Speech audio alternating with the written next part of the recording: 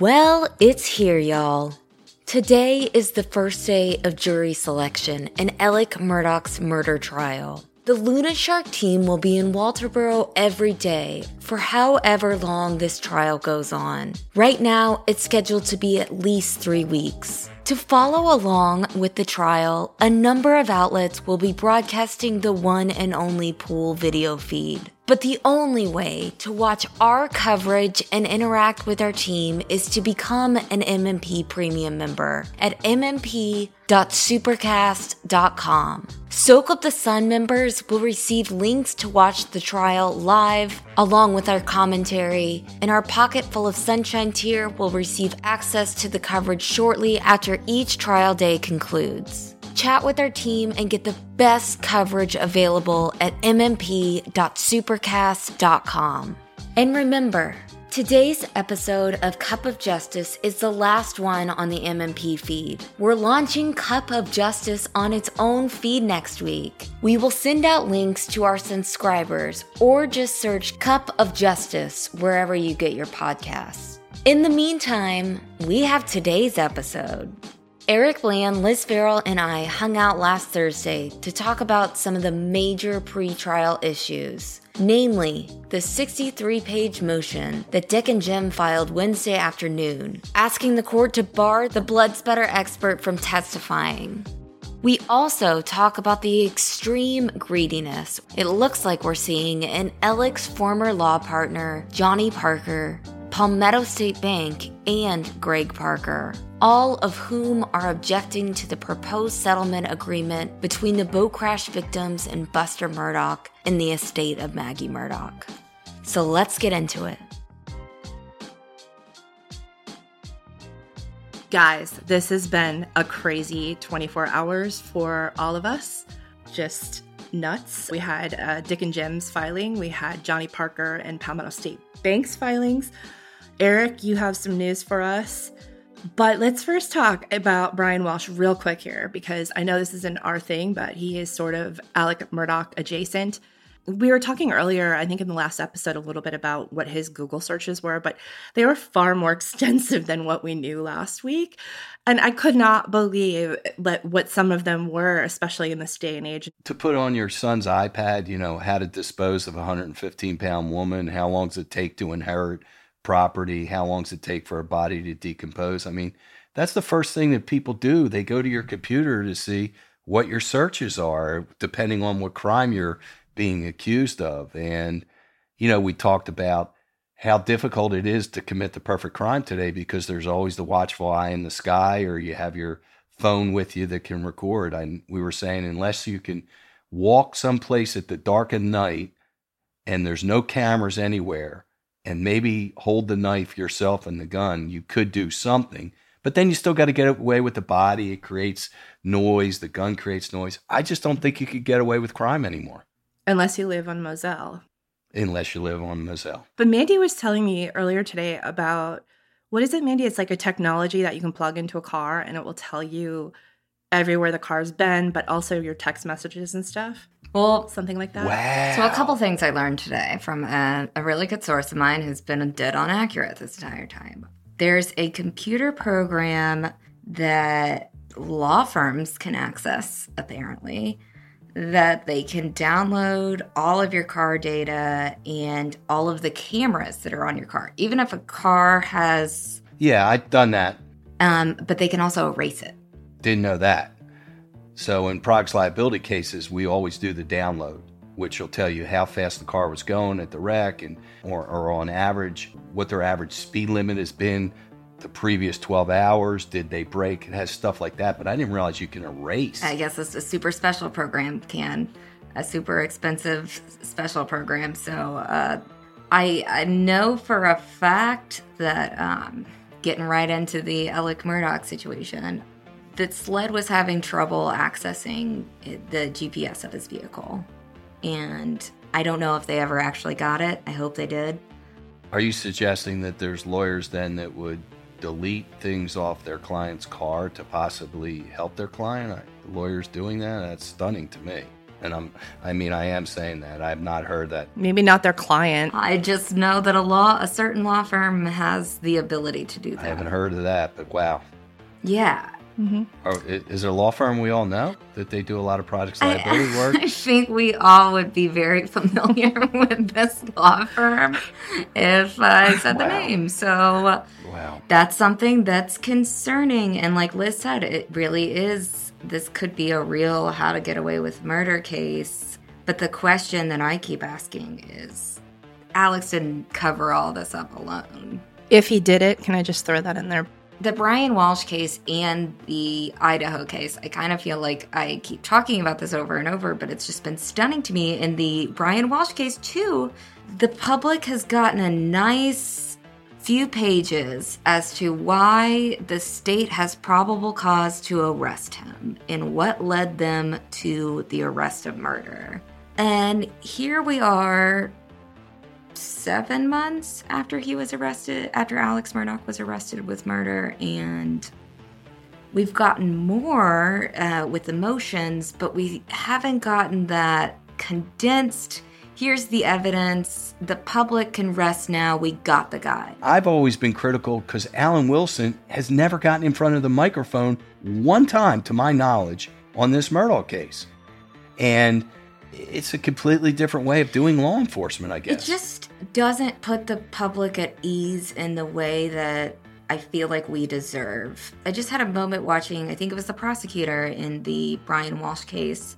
He didn't have a press conference, but at least he had a video saying, we got him, here's the deal, blah, blah, blah. And they had several press conferences in that case, I believe. We haven't gotten a single one in a year and a half. There's not been one opportunity for the press to ask any questions openly about this case. There has not been. It has just been done very weirdly and differently. And Alan Wilson does do press conferences. I've seen him do it for other things. Eric, how was your day? It started well. I went to the doctor. I've had COVID, and I wanted to see where I am with everything. And my blood work was great. Best cholesterol I ever had. So I kind of came home. I was smiling. And then I turned on my computer, and lo and behold, another grievance came in where I got notice from the ODC that somebody had filed a grievance in connection with my exchange that I had with Parker's attorney in May of 2022, that they were interfering with the approval of us getting the $4.3 million confession of judgment from Alex in favor of the Satterfield family. And I took a deep breath and I said to myself, are they starting to weaponize the ODC? Are people using it as a tool to stand people down instead of trying to get resolution of real ethical issues? Why would somebody wait 9 months to file a grievance against me? Or if it was filed in May, why did the ODC wait until February of 2023, right before the trial, when they know that I'm on a podcast, they know that I go on TV, they know I'm going to be an analyst next week together with you guys. And, the timing of all this just really is suspect. Parker, who isn't even a party to our lawsuit that we had pending at the time against Alex Murdaugh, seems to indicate that he's going to object to the confession of judgment, but doesn't copy me on that objection. Mark Tinsley actually provided it to me, and then I got a phone call from the receiver. And so I merely said, look, to this person, you're not a party to our case, and I'm tired of Mr. Parker exerting his influence over all of these cases. I just think it's a disgrace. Plus, it was a lawyer from out of state that hadn't been admitted pro hac vice in the case, which is to be admitted so he could practice in South Carolina. And I just voiced my objection pretty forcefully, which I think I had a First Amendment right to do. And I wasn't doing to the press in a pending case because the Murdaugh case was over. I already had gotten the confession of judgment. But somebody filed a grievance against me. I don't know who filed that grievance against me, but now I have to answer it. And it's the second grievance. And there's still another grievance that's up there at the ODC, which is when Dick Harpootlian reported me for some of the statements that I made about Alex when we were going toe-to-toe in the press. Dick would make some statements that I felt I had a right to respond to under the rules of professional conduct. But Dick thought that I was engaging in what's called pretrial publicity, where I was trying to influence the proceedings. That's absolutely rich coming from him, by the way. Right. A guy who's a .44 caliber quote machine that'll get in front of any microphone that you stuff in front of his face. But be that as it may, there was no trial on the horizon for Alex Murdaugh and the Satterfields. There was no jury to influence. I had a right to correct the narrative that Dick was putting out there. And so he filed a motion to gag me, as you recall, but that got resolved when the case got done. But then weeks later, Eric, so they filed the grievance against you. Never withdrew it. And it's weeks later that Alec is like, I'm going to confess judgment in the Satterfield case. He tells the judge overseeing his bond hearing. Obviously, they were using that as sort of a look, judge, I'm a good man. I'm trying to make it right. Yeah, but don't forget, 3 weeks before that, Dick was saying to the press, Eric Bland needs to look at other people. He's already been made whole.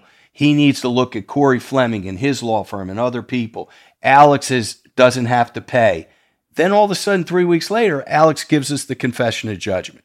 So it was a real whipsaw. And then nothing comes of it from you. I mean, Dick doesn't do the right thing and get rid, because he wants to hold the grievance over you, most likely, I would assume. Yeah, and the grievance is still sitting up there. But, I mean, the ODC should be able to see right through that and do something about it, you would think.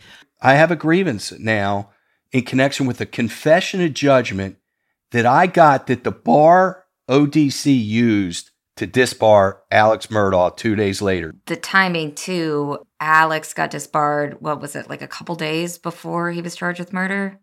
It was very boom, boom, boom. But it seemed like the bar also got word that Alex was getting charged with murder and they didn't want South Carolina lawyer. Good point. Hey, somebody just sent me a text and said Dick's birthday's on Monday. How funny. But yeah, how about that? Laptop? No, I'm not buying him anything. I'll buy him a bag of coal is what I'll buy him. So I wonder how old he's going to be on Monday. I don't know. 74. He's going to be 74. 74. Okay. Yeah. So happy birthday to him. I'm sure Alec got him something really nice. There was a big, I don't know what, a love story, I would call it, in the Post and Courier about Dick and Jim and how wonderful of attorneys they are. And they're good. They're good. Don't underestimate them. Yeah, good. Okay, but they're good. Fine. I agree. I totally agree. After reading that latest motion, I think they're crafty. Totally agree. I think they're smart. 100% agree. But I also think that they've made a lot of big mistakes in this case. And the article does not Dick mention has, that. No question. Specifically, I think the biggest one that was the most shocking to lawyers specifically was when Dick went on the Today Show and admitted that his client committed crime. That's like defense lawyering 101. You don't do that. And also in our bond hearing when he said our client knows that he's going to go to jail for a long time by what he did to the clients. That all before you said anything. Like, yeah. That's the thing that's funny. I guess it's okay when they say it, but not okay when anyone else weighs in. But I think you guys are going to be surprised when Dick dials it in and gets ready for a trial, and assuming that he still has that skill set, which I think he does, he's really good. And I think you're going to be surprised at how dialed I don't know is. how we could be surprised, though, because I feel like every bro in South Carolina he's has amazing. Told us how great Dick is. So this is a guy that's tried 100 murder cases. Sure. Okay? So I'm just saying, you got a guy that with Jim Griffin who has a lot of experience that knows how to sow reasonable doubt and where to start those fires. And Creighton is like a first round draft pick who's now being thrown into the NFL to go quarterback his first game. Now, I'm not saying he's not good, because he is, but there is a wealth of experience on the other side of that courtroom that you should not discount. And especially in a circumstantial evidence case where you can create that reasonable doubt, it would be really much harder for Dick and Jim if there was a recording or a video or something like that. But it's like Brett Favre in his later years. Like, quarterbacks deteriorate with time. And LeBron James is averaging 38 points a game at 38 years old right now. Sports analogies are a little over my head, so we'll use the Office analogies. I think Creighton is Dwight Schrute. I think that he is going to come on strong. He does not put up with anything from anyone, and he sticks to the rules. So I'm pulling for Dwight. But going back to what you guys said, or what Eric said about the timing of this now, I mean, this was based on an article that I wrote in April of 2022, and that was based on the filing that they had put in. So I guess what would be the benefit of them doing this to you right now? I guess to somehow chill what I may talk about next week. You know, the other thing that they assumed in their motion that I called you on the phone and told you this, and that you don't have any other sources other than Eric Bland in April of 2022, that you weren't talking to anybody else other than Eric, which is so far from the case. Yes, I talked to you the next day in the newspaper, but you talked to many people in that case, many of the lawyers involved, and for them to just assume that I have a direct pipeline to you and I could call you on the phone and you'd write an article, you knew about the Parker case. I did not. I was not involved in the Mallory Beach Parker case at all. So I didn't follow it. Whatever I read in the paper, yes, for them to say, well, I called you on the phone at 11 o'clock at night and you wrote the article, that's just not true. Well, if they knew anything about me, they would know I'm in bed at 8:30. So that's ridiculous. But it's insinuating that you don't have any other source other than Eric Bland, which is just poppycock. They don't want, yeah. And I mean, that's the thing how sourcing works too, is it's not just, it's not the people you always think it is. And going back again to the timing, I think this might have to, let's just pretend that the timing is an issue and that this was done very, very purposely. I don't know that it has as much to do with the murder case as it might do with the other people standing in line, Palmetto State Bank and Johnny Parker, trying to get money from Maggie's estate, because you represent another source of money with that confession of judgment, right? Right, and I also represent the Plyler girls that are currently suing Palmetto State Bank too, and it's more money out of their coffers as well. Yeah, so I hope that the ODC isn't, because this is the thing, we have how much, what percent of faith do you have in the ODC, Mandy? I'll give them 5%. Point. Out of 100? Okay, Eric, I'm not going to put you on the spot. Yeah. I have no comment. I just don't. The Carmen Mullen thing was very depressing for me, and I'm sure I can't imagine what it was for you, Eric. Yeah, she popped up on a motion that we have in the Plyler case for February 8th on a motion for summary judgment that we filed against the bank as a result of the testimony and the conviction of Russ Lafitte. And we had to write the court as well as the clerk of all the courts and said Judge Mullen is recused from hearing anything having to do with Bland Richter because we reported her twice. All I'm asking for here is a suspension. There's enough for a suspension. I just want it to be fully investigate all of the allegations because there are many. And we keep finding out how she was more and more involved with these other cases, like she signed the search warrant for Eddie Smith. Well, that's problematic. If the ODC cares about the justice system, they really, really need to care about those at the top of it. And that starts with Carmen Mullen. And them not doing anything speaks volumes, in my opinion. Yeah, how do they want us to trust them? They won't even admit to, we're doing an investigation, guys, chill out. They won't say that. No, it's ridiculous. And that secrecy is what causes what's happening right now to Eric, which is using it as a weapon. Because the more secret you are about it, the more you can do that stuff and get away with it. I don't want to beat this to death, but the fact that they haven't dropped the first grievance is ridiculous. And the fact that they accepted the second grievance is also ridiculous.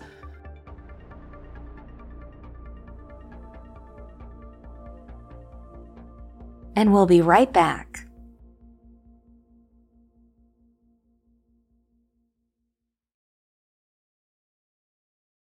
Do you guys want to talk about the motion, the 63-page motion that Dick and Jim filed yesterday? I have a question that somebody asked me on Discord today to start this one out. Can attorneys lie in motions, and is there repercussions for that? We have a Rule 11 that says that we have to swear or affirm that what we put in a motion is a good faith basis, an argument. We have a good faith basis to do it. Attorneys puff. We're like car salesmen. We can puff a little bit. So we could take a fact and maybe puff it up a little bit. But no, we cannot lie. We have rules of professional conduct, which says under Rule 3.3 that we have a duty of candor to the court, and we have a duty of candor to the opposing counsel, and we have a duty of candor to the public. We cannot outright lie. So when we file a motion, we have to have a good faith basis to do it. However, in that motion, we can turn an anthill into a mountain, and it's called puffing.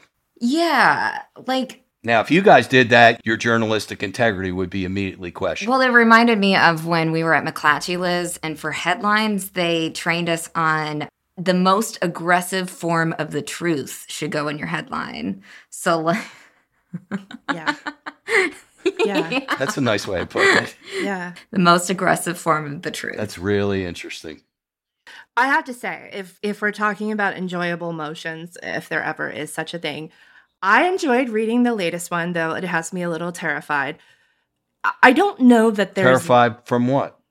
Because, one, it was super thorough, but again, going with the most aggressive form of the truth, I think that's exactly what they did.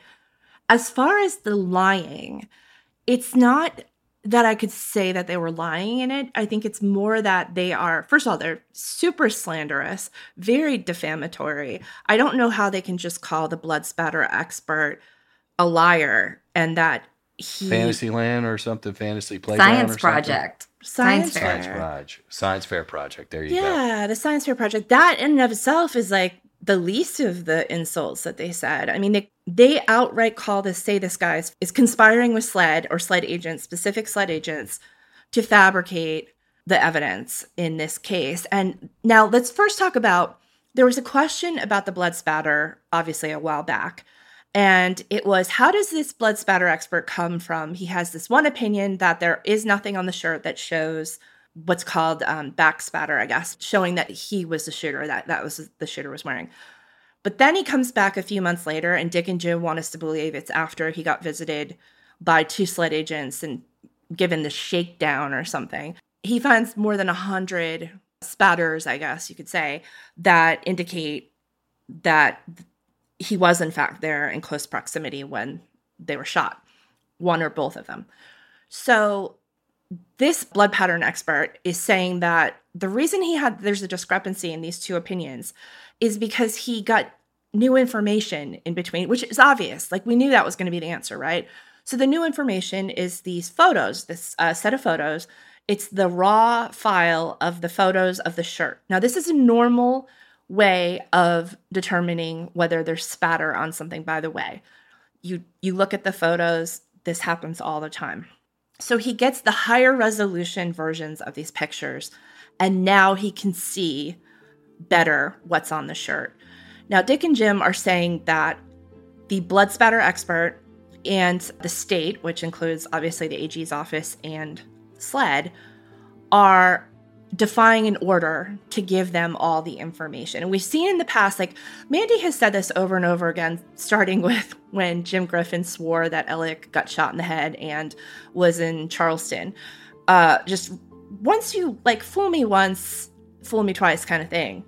Dick and Jim have done this before, where they have taken, the most aggressive form of the truth, which is that, yeah, the night before they tell Creighton, hey, we're going to want this stuff. And Creighton's like, yeah, that's cool. We'll get that to you. And then the next day they're filing a motion that's like, the state won't give us the evidence, so you need to order them. And now the judge has to have a hearing. They have the hearing, and then they're like, we had to go and have a hearing to get you to give us the evidence. So it's all a bunch of dramatics. But this was so tight and so well written and so inflammatory that I'm worried that they're going to lose the blood spatter evidence, being like the ability to be able to present that to the jury. No, they won't.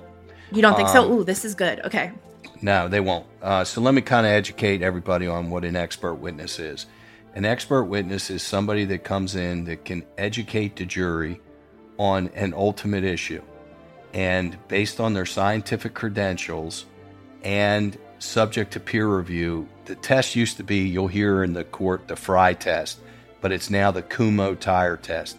And that is, if what that expert is going to testify is subject to peer review, where people have studied blood spatter evidence, they can testify to it. Now, under our rules of evidence, believe it or not, expert witnesses can formulate their opinions from many different sources, scientific books, from their own study, from looking at other tests, from taking information from people. They can even take hearsay information. Under our rules, an expert witness can take hearsay and use it and formulate it and come up with an expert opinion. Even though hearsay can't come into court, usually, unless it's by a dying declarant, somebody who's dying and their dying words are usually, before they're going to meet their maker, true words, or it's an admission by somebody who's a party. But they can take hearsay and put it into their opinions. So I think what Creighton's going to argue is these were preliminary opinions. This guy looked at the shirt, didn't do the entire testing. Experts change their opinions based on new information, and that is perfectly fine, because in depositions, when I depose an expert, I will say to him, have I given you an opportunity to formulate your entire opinion? Is there anything else you want to add? And a good expert says, as of today, Mr. Bland, you have my opinion, but it is subject to change if I'm provided additional information or documents. And that's all that happened here. Now, I love what you said, Mandy. It's taking the most aggressive form of the truth. That's what Dick's doing. So an expert doesn't have to make an opinion in June and it stays the same. Let's give this expert a chance. Now, the judge is going to let him give his opinion, and he's going to turn it over to Dick, and it's Dick's job to attack the credibility of that opinion. But as far as admissibility of that opinion, it's going to come in. So do you think, though, the state might be a little timid because they really tried to paint the picture in this motion that Creighton was embarrassed? Like, even Creighton was embarrassed by how the work of this blood spatter expert in Oklahoma. Sure, we never want an expert to not do the right test from the start or not have all the information before they render an opinion. And I'm sure it's going to be a preliminary opinion that this guy Bevel, is that his name, that he rendered. But it just goes to credibility. It goes to the same thing that Dick's going to put up an expert to say, it's not spatter. And Creighton's going to say, well, did you do this test, this test, this test? Did you know this information, this information? And the expert's going to say, well, no, I only had this, this, and this. A battle of the experts, they usually cancel each other out. It comes down to jurors like to hear from witnesses. Witnesses mean more because experts are paid. You know, Bevel's going to be paid for his testimony to come here. Dick's experts are paid. So jurors want to hear from normal people, not, yes, they like lawyers, but lawyers, you're going to hear this jury charge in the beginning of the trial and at the end. What the lawyers say is not evidence. It can't be considered by you as evidence. Only what comes from the witness stand or what I admit. So I think the most important thing in this trial is going to be Judge Newman. The same way in Russ Lafitte's trial, it was Judge Gergel. I think Judge Newman is not going to be Judge Ito.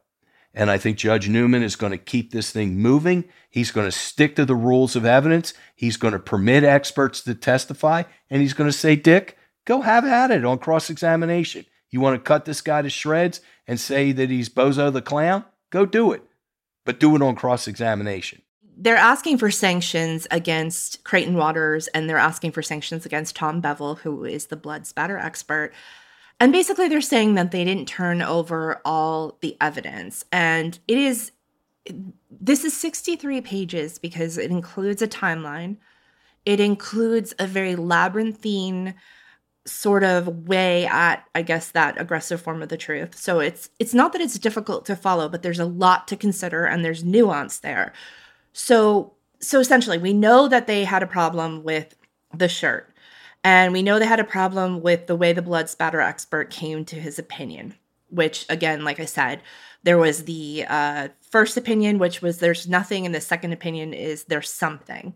You throw into that this other issue, which is that, and I don't want to get into like the chemicals mainly because I can't remember them right off the top of my head, but there's the first test that SLED did on the shirt, which was like the regular test to detect for blood. The second test they did was I think it's called hemochrome, something like that, and it came up with no blood. And you've heard Dick say, you can't have spatter without blood, right?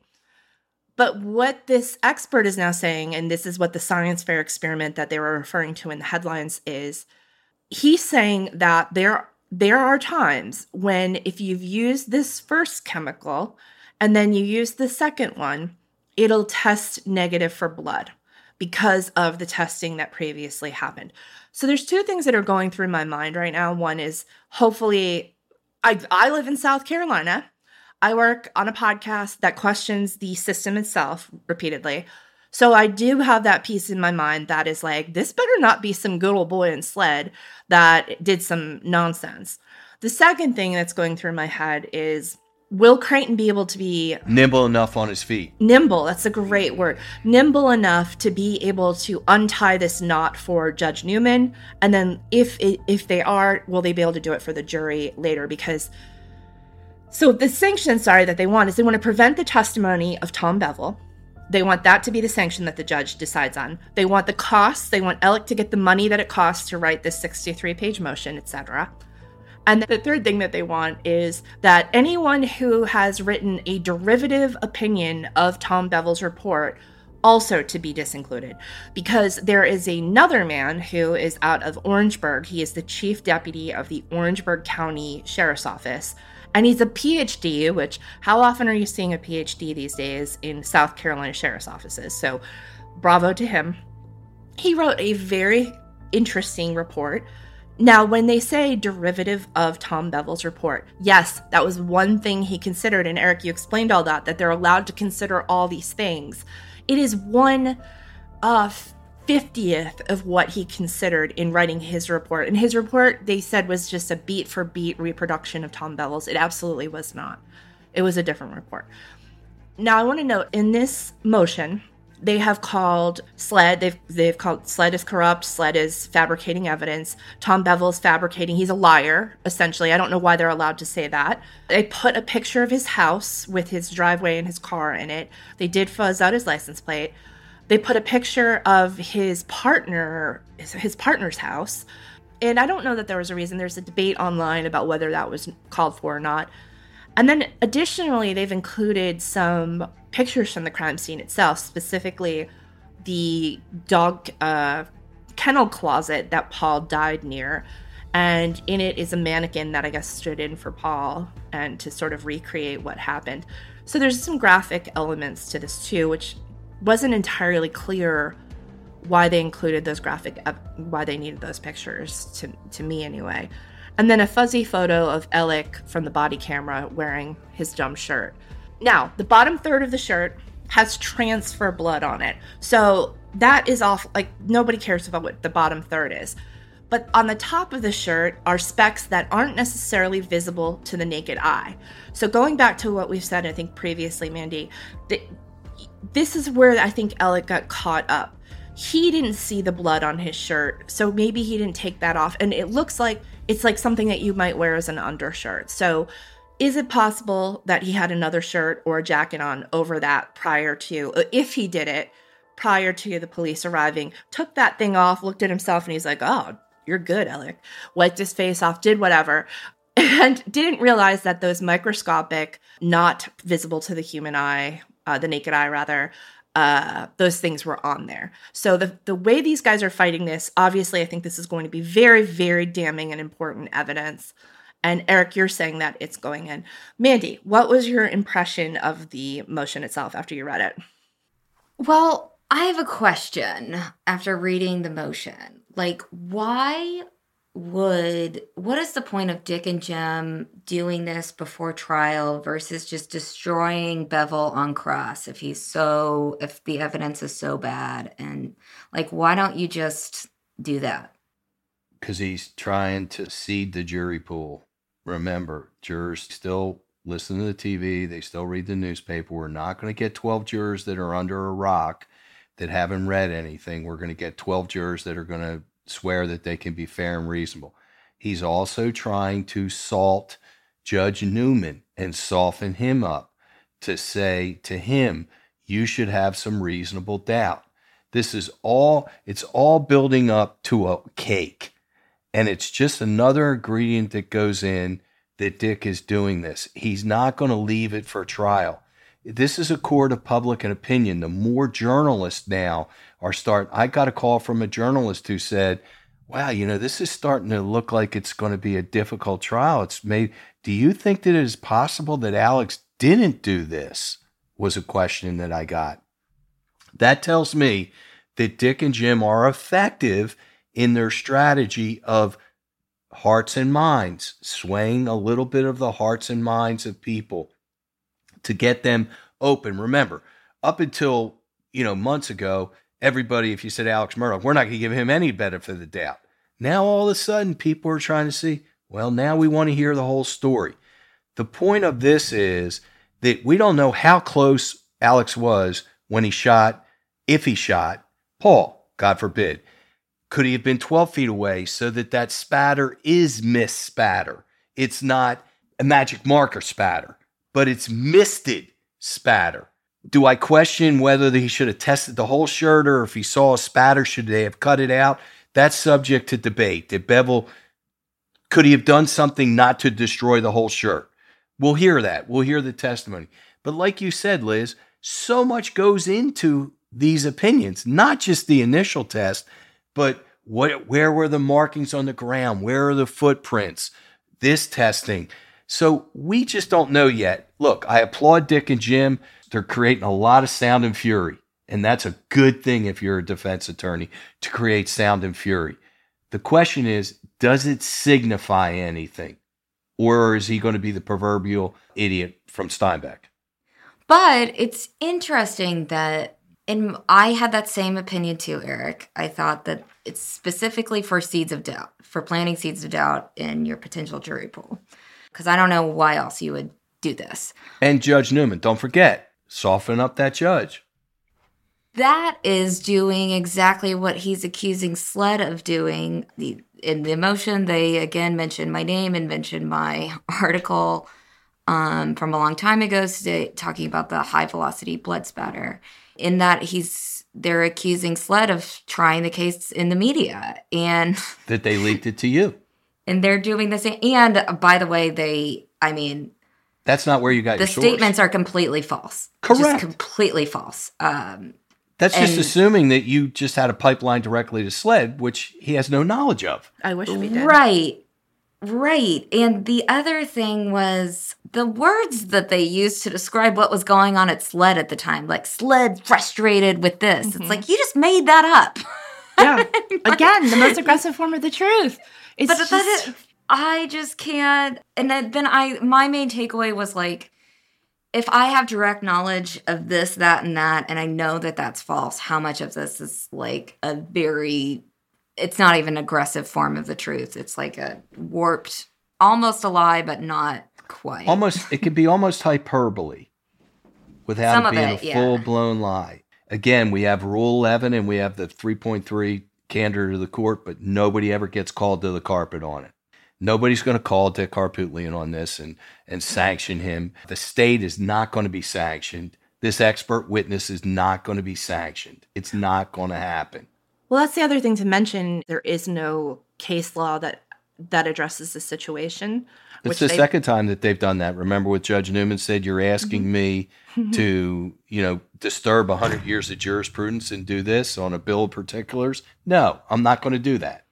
Right. So I think they're anticipating that with here because they obviously address, there's nothing really out there no case law out there that we can really cite. The closest is this, and this is the threshold for that. But I think you're right, Mandy. It's sort of galling when you read it because it would be a good case study for any college to take that motion and talk about how to write something that's persuasive based on the thinnest thread of the truth, because even I'm aware of these techniques when I'm reading it as a writer, especially. I love, there was this one part in there where after the blood pattern expert returns his second opinion, where he says, actually, I found that there was 100+ spatters on there. The SLED agent wrote back a short email, and he was basically like, oh, cool, thanks, Bob, or whatever his name was. And he put an exclamation point after the thanks. And Dick and Jim took that exclamation point, that one exclamation point in that very short email, and I forget what word they used. It was like excited or exuberant or celebratory. Or you're listening to me when I told you to go back and find the spatter. Something like that there's a collusion that, right. Automatically that means there's a collusive nature to this new opinion. Here's a red alert, guys, a little news alert for everybody. Law enforcement colludes with their experts. That's okay. They're entitled to talk to them and provide them with information and debate them and say, well, what about this? I do it all the time when I hire an expert witness and say, look, how about if you look at it from this angle? Would your opinion change? What about this? I mean, that's the healthy debate. You just don't, in sterile, provide experts with information and then never talk to them. Oh, no, Eric, this was like literally one of those things where you're like, hey, I got the thing. And the guy's like, cool, thanks. And then Dick and Jim have taken that one little thing and they've characterized it as like the SLED agent got up and started clicking his heels and it was like, whoopee! Right, but they also said that the SLED agent bullied this guy into changing his opinion. That's not bullying. That is rightful collusion, rightful representing the state. You have a right to debate with your experts. Now, it's discoverable, and if the state did not turn over all this stuff and the expert in a subpoena did not turn it over, that's a different story. Well, we were talking about that. Do you think there's any way that Creighton has not turned over everything that should be turned over? I don't think he intentionally didn't turn something over. Whether there's a paper that slipped through because the guy didn't ever forward that paper or a test to Creighton, it could be. But remember, it has to be an intentional oversight, an intention on his part not to turn over a document. So I don't think that's going to exist here. I think Creighton he's a straight shooter. I don't find him to be a guy that's going to shave the corner to do it. I think he's going to do it on the playing field. I don't think he's going to try to do it in the dark. And I had a thought, these motions are almost like the movies that are based on a true story, right? Because it's like you watch a movie and Wikipedia what really happened, and there's little nuggets of truth, and then the rest is just embellished and just made up. So it's basically like The Crown, though, like how people sort of look like Princess Diana, but it's not her. And they just made up this narrative of SLED was frustrated, so they called Mandy. No, none of it. They found I did write a story, that part, but then you made up the whole part about how I got there. And don't forget, unlike life or unlike letters, the longer a brief is, the more it must be important. So if it was a 3-page brief, you would say, God, that's just a perfunctory motion. But the fact that it's 63 pages, you're going to snap back and say, well, there's a lot of meat in 63 pages. No, there's a lot of fluff in 63 pages. It probably could have been written in 20. You can also, with a 63-page motion, count on the fact that reporters are going to skim for the most salacious parts or the most quotable. So they're going to pick up on that repeated use of the word science fair project. They're going to pick up on, which they did, of course. They're going to pick up on the frustrated. They did what Dick and Jim wanted them to do, which is good, great. But sometimes, a murder comes down to real basic elementary facts. And to me, I think it's great we're all talking about spatter and we're talking about footprints or whatever. But to me, the most important text message is still Maggie texting her friend on the way. I think he's luring me. What is he doing? He's up to something, And then what are those back-end text messages look like? And the ones that preceded them, what is she going to testify to? Did Maggie call her on the phone and say, I'm really scared? What are the text messages between Alex and Maggie? Are there any that show tension there? There's so much evidence I think we don't know about, unless you guys already know that there aren't any text messages. But I got a feeling there's going to be some deep breath moments in there, both from the state where we say, wow, that's a big fact. Just like in the Russ Laffitte trial, when Emily stood up and just casually said, oh, by the way, on the morning of the murders, he was confronted by people in his law firm about missing funds. And we all were like, wow, where did that come from? And I think Dick's going to have some of those aha moments. So everybody's holding their powder. Not everything's out on the table right now, is what I'm saying. Well, one question I have is, it was my impression that in addition to the blood spatter expert that they hired, that they also were double checking this stuff with the FBI to see if they reached the same conclusions. So I don't think that we're going to see a situation where it's just the expert's opinion. I think that we're going to find out that there were matching opinions coming from other sources as well. So I'm excited to see how that plays out, because that's important, obviously. That's why it took over a year, right? Is so that they could check this stuff. Yeah, I was thinking about this today, and I worry about them overcomplicating things. But I also kind of want them to complicate things because I want other people to be exposed in this. And that would come with those shocking, like the moment in the Russell trial where Emily said that about PMPED.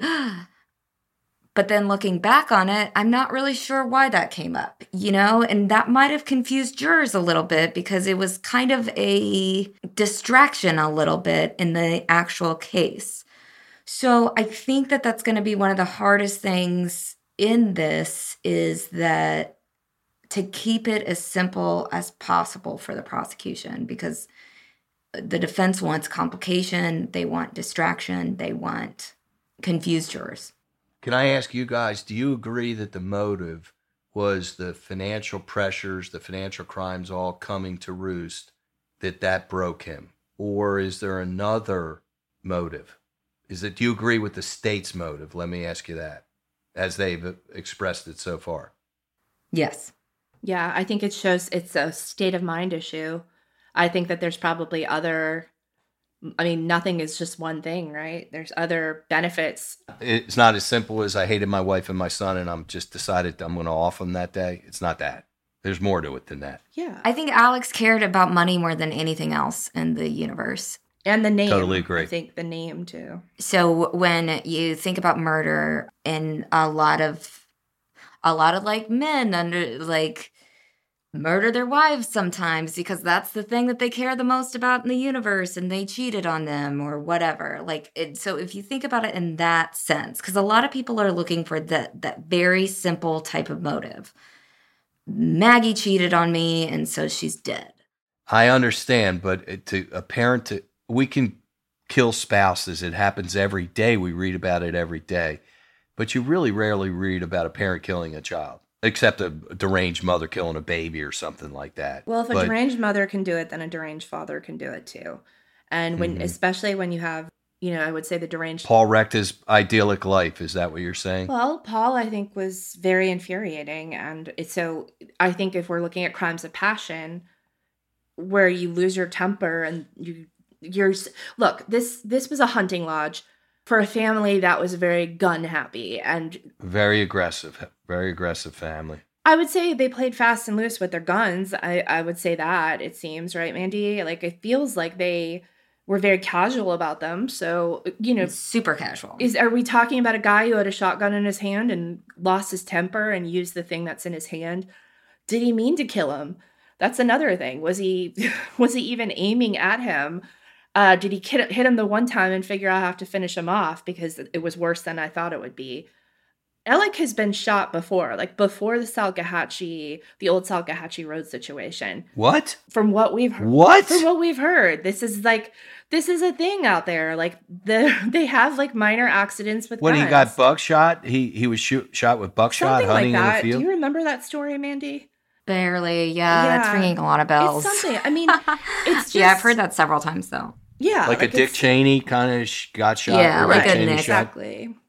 Yeah, but they played fast and loose, and then the other with their guns. And I think it'll be very interesting to see what narrative the state comes up for motive for killing Paul.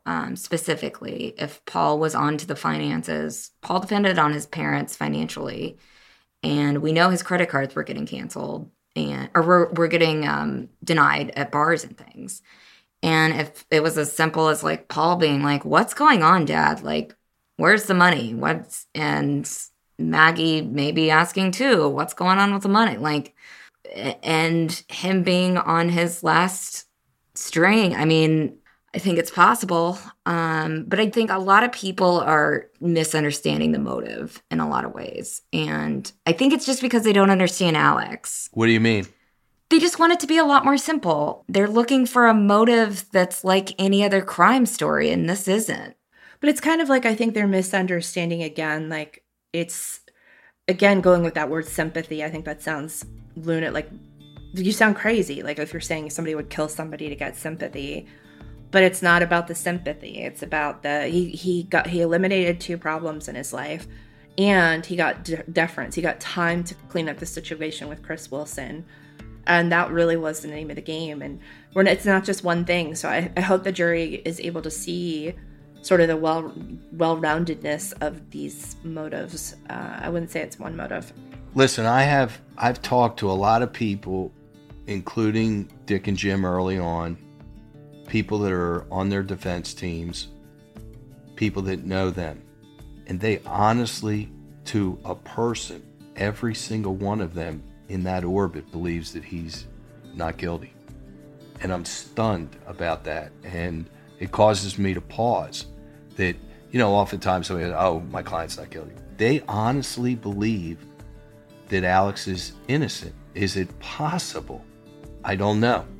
That's why I'm going to wait till the trial. I'm going to wait till the trial. But they really do. And I'm telling you, if you put them on a lie detector, everyone to a person on that defense team, all the way down to the paralegals. Well, then they've done a very bad job of convincing the public of his innocence, because I think my big takeaway is that, like, it's going to be really hard to convince a jury that, I don't know, the whole alibi thing has never made any sense to me, and it's just been as simple as, if he didn't do it, why can't he tell us a simple, here's what happened in my day, here's where I was. Instead, it's like changed 100 times, and that has been, again, I think a mistake on the defense's part. They should have said nothing. Well, like Brian Walsh, I think that Alec Murdaugh is going to get the shock of his life, if he hasn't gotten it already, in going through the discovery of what story technology can tell about you, counter to the story you want people to think about yourself. So I'm actually, if I'm going to say I'm excited about the trial, because I'm not, then that's the only thing I'm excited about, really, is that. So I want to talk just real quick before we end this about, while we were recording this, we got a message, and I think it sort of explains, going back to the beginning of the episode, Eric, why you have gotten this grievance today. Today was a hearing in the Beach case regarding the settlement between the Beach family and some of the other boat crash victims, and Buster Murdaugh and the estate of Maggie Murdaugh, which we've told you guys about. And the hearing was to discuss a motion that's been put in by Johnny Parker, and then Palmetto State Bank came in late yesterday with their own objection to this settlement. And today there was another person objecting to the settlement, and that's Greg Parker. And so going back to what you were saying, Eric, back in April when you were quoted in that article about Greg Parker's objection to the Gloria Satterfield settlement, well, look at them here today doing the same thing. I mean, look what he's done. He got on TV. He bragged about hiring, 6 sets of lawyers. He said, I'm going to be the pioneer that changes the law on joint and several liability. I mean, he's tried to go after Mark Tinsley. I mean, this is, he's a serious defense litigant that will scorch the earth, and he's got the money to do it. And so this is just a continuation of what he's done all along today. Doesn't surprise me. Surprise you? I don't think so. No, I mean, these guys are greedy, and I've never seen such open greed. They do not care about doing the right thing. Johnny Parker is a man in his 70s who cut his bones suing CSX Railroad for accidents that happened all around the state. The law firm itself, the building is the house that CSX built, is the rumored moniker that they get. He's maybe still is, a tremendous trial lawyer. Very good in front of juries, certainly knows his locale, certainly knows the people, very confident, and he has been highly successful and done a lot of good for a lot of injured people. So what we have learned about Johnny, which we never knew, is he runs a corner loan store. He loan, shop and loan. Come on in and I'll give you a loan, and it's a hard money lending, and it's got a higher interest rate that you would pay at the bank. And he was interested in loaning money to lawyers, to bankers, to Russ Lafitte, which is surprising. He's an old schooler, definitely an old schooler. So, Eric, do you think, though, so talking about those loans, first, when PMPED tried to remake itself, they remade themselves into the Parker Law Group. So he is the titular head of whatever PMPED wants to be in the future. The face. Right, he is the face of it. And I'm not sure at 77 years old whether I would want me, if I was successful like he is, and I'm not, that I want to be the face of a law firm. I think younger lawyers would say we got to carve our own reputation, but that's the power that he still holds in that firm. Yeah, they don't want to let go of that power, and they're just recycling it, basically. But going back to the loans thing, what are the odds that Johnny has a formal agreement with Alec that he can refer to? That's the thing. Did he produce a promissory note? Right. And different stuff like that? And does he even have standing in this case? Does he have standing to come in on the estate of Maggie Murdoch? She didn't owe him money.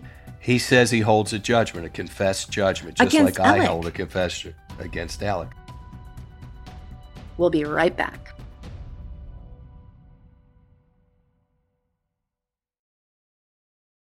I'm just getting this straight.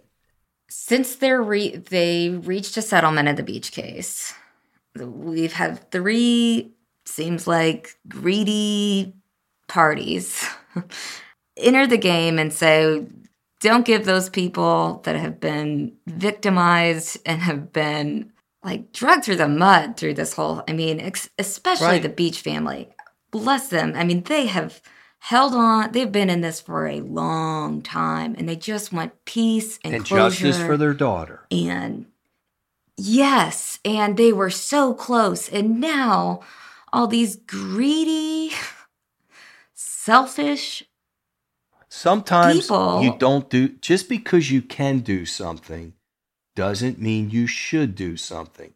Just because Palmetto State Bank can object doesn't mean they should have objected. They have an image to rehab. Whether they know it or not, their image has been tarnished, and justifiably so. Maybe the better course of action should have been, you know what? We need to work on getting rid of the Lafitte bad image, rebuild ourselves, rebrand ourselves. But all they're doing is playing the victim card again, the same way that Russell tried to play the victim card, the way the bank tried to play the victim card in Russell's trial. And somebody's giving them some bad advice. yeah, and is it worth it? It's weird for somebody like Johnny Parker, who I've been told could have retired a very long time ago and been a very, very wealthy man. it's weird for him to fight like this. Mandy, the bank is fighting over $49,000. They write that off in an hour. They wrote off, they wrote off Alex 2 loans for $300,000 in 2014. They're shady loans that they gave him. So this is what's crazy. It's they're upset about the late fees. They're trying to get in front of the victims to collect late fees on the mortgage, which they didn't charge. Russell didn't charge himself late fees. He didn't charge Alec late fees when they were taking money from Hannah Pyler on the down low. So it's real rich that these board members who say they care about the community and that they're part of the community are basically saying like, no, we're going to do this the right way. Same with Johnny Parker. I don't care. What's right is right. I understand Alec owes him money, but you're the one who loaned Alec money. And I think what we're going to see is the dates. Mandy, David, and I were looking at this. The dates that Johnny gave those loans to Alec in 2021 all line up with, one was on May 19th, which is the date that Alec was first confronted, I believe, at least when the firm first found out that there was a discrepancy in the fees. The other one was in March, which is when the Hirschberger case situation happened. And the other one happened in July, which means he gave him a loan of several $100,000 after knowing that the firm had confronted him about that missing fee and that they didn't believe him when he said that money was not taken and put somewhere else. So that's extraordinary. And so let's also talk, though, real quick before we have to end. Greg Parker's strategy here is he does not want this settlement to go through because it removes Buster from the co-defendant list, which means that now the spotlight goes on to Greg Parker. They have no more buffer. They can't vilify Buster. They can't do anything to take less of the burden, I guess, off of them with the jury. So they want to keep Buster in this, right? They want to keep the estate of Maggie Murdaugh in this because now without them, they are alone. It's just them and Alec and the estate of Paul. I don't understand why Parker's doing this. I don't understand it. Well, is that possible? Like, tell us what you think of having Buster and the estate of Maggie Murdaugh does to Greg Parker strategically when they're looking as a defense team at what this could mean for them in terms of the jury. Because he's going to say that Buster knew that he was giving his license to Paul, and it's a family problem that they have alcohol, and that they're the ones that are responsible. We sell alcohol. We had a clerk. She looked at a license. These people look like they're twins. Yes, I get it that Buster's taller than Paul, but don't blame us. The real problem here is they had a family that run amok. That's what's going to be the trial from the Parkers. They're going to blame this all on the Murdaughs. They're going to say, we have so much sympathy for Mallory Beach, but you're looking at the wrong people. The people you need to be looking at is Buster and Maggie for not doing her job as a mother, and Alex as a father. So does this remove that for them? Can they not do that now? No, they'll point to an empty chair. They'll still raise that issue and say, look, why are we the only people in the courtroom? It's amazing that the people who supplied the license and encouraged their kids to drink liquor, they put beer and let underage kids drink it from their cooler. Yeah, they're gonna put the Murdaugh family on trial. No question. So what the heck are they doing now? Like, what is going on? Why is Greg Parker Why are all these people coming out of the woodwork? It's Mark. It's against Mark. Greg has such malice towards Mark Tinsley. He wants him not to get a victory of any kind. But I don't understand the bank. I don't know Johnny Parker, so I can't get in him. But I can advise the bank, and somebody's giving them some bad advice. For $49,000, you stay a million miles away from this thing. I've heard that the bank believes that the victims have gotten enough money. I find that to be repugnant. And if I ever heard that or had evidence of that, I would jam it down somebody's throat. Don't tell a victim how much money they should get. When you made a fortune as a bank off Alex Murdaugh and all your dealings in that law firm over the last 40 years, do not tarnish a victim by saying you got enough money. And they enabled Alex. Like, he wouldn't have been able to. He had a bank of money to play with this entire time when he was committing all these crimes. And because of their CEOs who has been convicted of wire fraud, bank fraud, everything. I mean, these guys are making themselves villains. They had an opportunity. I think we all in life have an opportunity to do the right thing. With Johnny Parker, I think the way I would look at it if I was him is, do I need this money? I know that it's a lot of money, and it's something like $400 and some odd $1,000, I believe. But like I said, I question the circumstances under which he loaned him this money. I question anyone who's constantly giving money to Alec Murdaugh. I don't believe for one second that there weren't rumors out there that Alec was constantly in overdraft. You're telling me that no bank teller at Palmetto State Bank saw that and didn't talk about it? And if you're Johnny Parker and you're trying to rebrand your law firm, you don't want your name coming up. You don't want your name coming up. You want to stay a million miles away from it. I tell my kids, walk tall, don't crawl small. He's crawling small right now. His name is coming up not in a good context. And so there's a lot of people who are going to say, nobody's learning their lesson over at that shop. And I would say it to Johnny, I say it to the bank. Look, you can't say anything to Parker. He's going to do what he's going to do. The guy's a multimillionaire, and he's full of fire, piss, fire, and vinegar. Nobody's going to penetrate that cap. But the bank should have somebody that's giving him some good advice. And certainly Johnny Parker's partner should say, hey, Johnny, maybe we should stay out of this one. It's not like Mallory's family is getting a fortune from this settlement. They're not. And you're leaving Buster with $500,000 to try to rehab his life and figure out what the kid's going to do. He lost a mother. He lost a brother. He's losing a father. If you have any feelings towards the Murdaugh and you benefited by that name, let Buster get us some money. Let's also talk about that cyclical economy that you just referenced, Eric, because that's part of it. We've talked about it on MMP before and on COJ, but Johnny Parker and Palmetto State Bank are part of the Murdaugh economy, right? Do you guys remember when in the jailhouse calls, Mark Ball was supposed to be delivering a check to Alec and Buster? That check was for part of the firm. That was part of, whether it's the building itself, it was Alec's share in the firm. They gave the firm, this is after Johnny Parker filed a lawsuit, after Randy Murdaugh filed a lawsuit. It is after the confession of judgment that Alec gave both of them. And then the firm is giving a six-figure check to Alec while he's in jail. Why? Why, if this firm found that he was stealing from them and stealing from clients at the point that these calls were happening in the jailhouse, is at a point when the scope of what Alec had been doing was known to PMPED, and why would they do that, right? You saying that they wanted to keep him fat and happy and not talking? Would you give a check to a partner of yours that was found to have stolen the money? Wouldn't you they're holding on to Palmetto State Bank $680,000 from the Arthur Badger situation. In an escrow account, according to the testimony in court. Right. So would you give a check? Yeah, I would. If I was scared that he would open his mouth and take down my law firm, you doggone right I would give him a check. There you go. And there it is.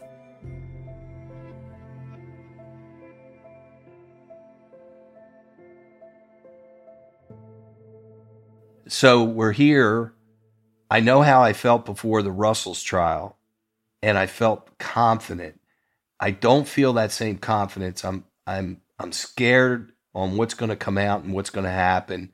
It's really a surreal feeling that this thing is going forward. I never expected it when Dick said, "Oh, we're going to go to trial in 90 days and let's set this trial for January." I thought Dick would blink and say, "Well, I'm in the Senate, or we don't do this." But it really looks like this thing is going forward, guys. I mean, what are your feelings about it? I'm ready. My feeling is that I'm so ready. I'm sick of wondering what evidence they have. I'm sick of racking my brain for, could this be possible? Could this be possible? I'm ready to see all the witnesses that both sides call. I think that will be very interesting considering how close-lipped everybody has been with this story.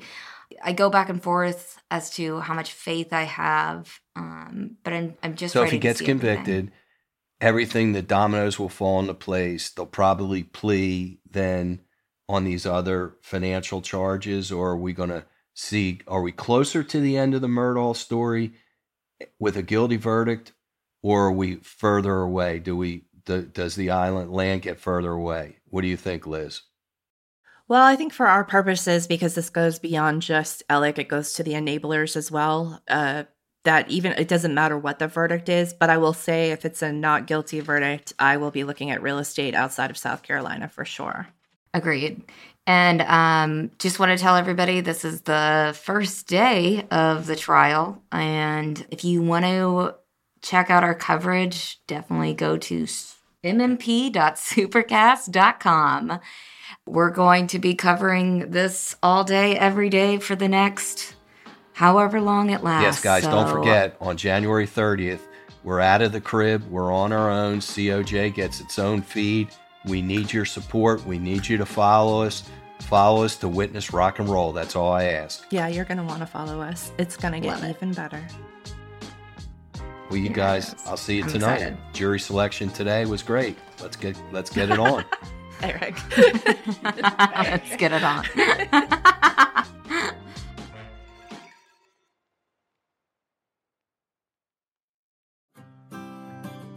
This Cup of Justice bonus episode of the Murdaugh Murders podcast is created and hosted by me, Mandy Matney, with co-host Liz Farrell, our executive editor, and Eric Bland, attorney at law, a.k.a. the Jackhammer of Justice. From Luna Shark Productions.